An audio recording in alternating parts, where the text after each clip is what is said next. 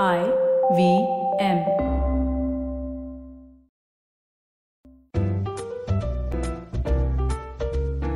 The Crocs Tales. Words आपके, कहानी आपके लिए by Anand Sivkumaran. This week, I'm again taking off from something everyone's talking about. Not today. Part 1. Not today. Sameer swore that to himself for the 20th time in less than 15 minutes. नहीं, वो God of Death को ये dialogue नहीं दे रहा था. This was an instruction to himself. Actually, more of a diktat. आज कोई लड़की नहीं. No dates, no crushes, no looking also. अगर कोई हसीना पास से गुजर जाए. And most of all, no checking any dating app. Nothing. Zip. Nada. दरअसल over the last few days, ये प्यार मोहब्बत कोका कोला के चक्कर में समीर के मदर सिस्टर की यूनिफिकेशन हो गई थी. अब डेट, रोमांस, लड़की, ये सारे वर्ड सुन के भी वो पसीना पसीना होता था. It had all started with Romana. Pretty girl. पहले दो dates had been great fun. पर साली stalker निकली. And not the Facebook, Instagram kind. वो तो सीधे समीर के घर पहुंच गई. वो भी सुबह के 2 बजे. Saying she wanted to give him a surprise. Surprise shock में बदल गया when he saw her in his office. Outside the men's loo. Waving to him. जैसे लोग एयरपोर्ट के बाहर खड़े होकर अपने फैमिली और फ्रेंड्स का वेलकम करते हैं. Turned out that she was a serial stalker undergoing psychiatric counseling. And then there was Vinodini, again a perfectly nice girl, except for her BFF Sukesh, whom Vinodini brought everywhere. और everywhere का मतलब everywhere. Picture पे, coffee के लिए, romantic dinner पे भी. समीर ने पूछा तो विनोदनी's जवाब was, बेचारा है just broken up, he's depressed, अकेले कैसे छोड़ सकती हूँ. But when Sameer invited Vinodini home for drinks and dinner, and इस महोदया ने तब भी बोला कि वो सुकेश के साथ आने वाली है, then Sameer freaked out. The way things were going, it seemed like Sukesh would join them under the bed covers also. And while एक के साथ एक free is nice when you go to Big Bazaar, it's not so nice when it comes to Isak Visak. But the worst of all the ladies was Cheshta. Their first date was out of this world. यहाँ तक कि Sameer almost got to second base when she kissed him goodbye. आपको बता दूं कि this kiss and this touchy-feeliness were both initiated by Cheshta. Sam बेचारा ठहरा old school gentleman.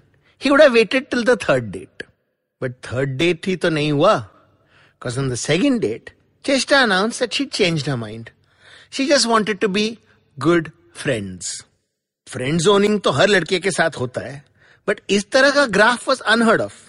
From सैया to almost भैया in less than 24 hours. अब आप लोग समझ सकते हैं why Sam was so determined to take a break from लड़की लोग. That's why he made a plan with his boy gang to watch the IPL match. उसे लगा आज की रात वो safe है. Stupid boy. क्योंकि his friend Roshan had brought along his sister Devika. And पहली नजर में Sameer realized she was dangerous. Exactly the kind of girl जिसे देख के उसका दिल डिंग डोंग डिंग कर रहा था. He told the दिल to shut up. Not today. But उसके दृढ़ निश्चय को धक्का लगा when Roshan told him that Devika भी Sam की तरह CSK की फैन है, जबकि everyone else was rooting for Delhi. Devika Sameer को इतनी प्यारी स्माइल दे रही थी. And the spunk in her eyes. Hi. No, not today. Sameer announced, मैंने चेन्नई को सपोर्ट करना छोड़ दिया. I am rooting for Delhi today. Devika की स्माइल गायब हो गई.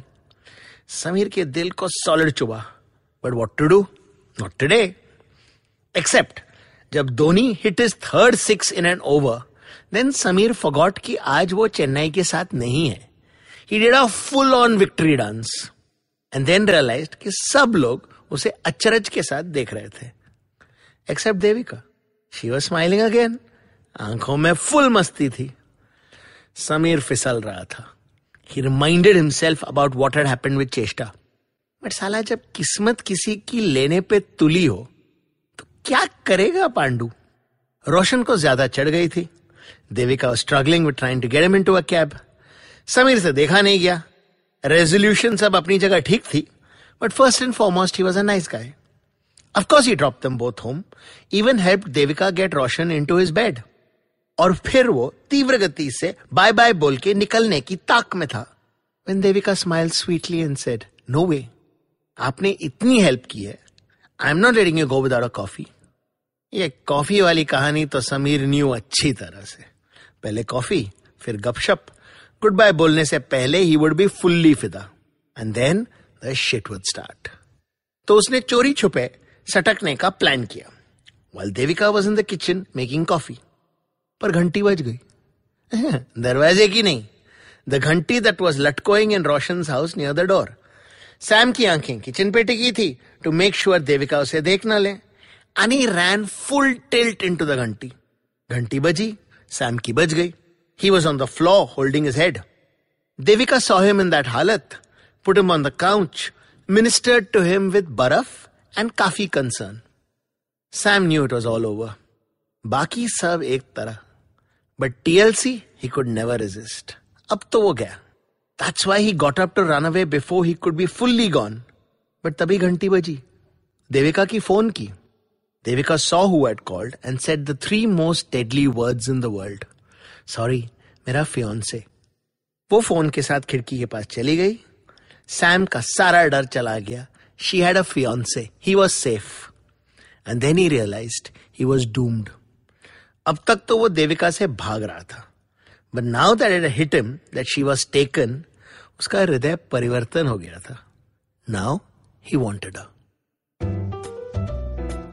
Hope अब तक की स्टोरी आपको पसंद आई. Next part coming on Thursday.